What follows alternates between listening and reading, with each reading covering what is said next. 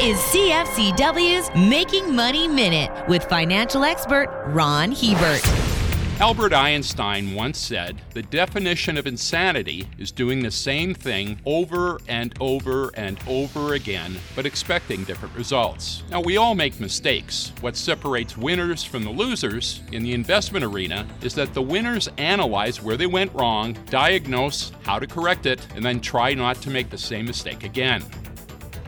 For some, the process of fixing what went wrong is a tough thing to do. It often involves eating a lot of humble pie. The investment world is full of overheated egos, and its gutters are lined with those who just could never accept the fact that they were wrong. For more information, listen to our Making Money show hosted by Ron Hebert and Gord Whitehead at letsmakemoney.ca or cfcw.com.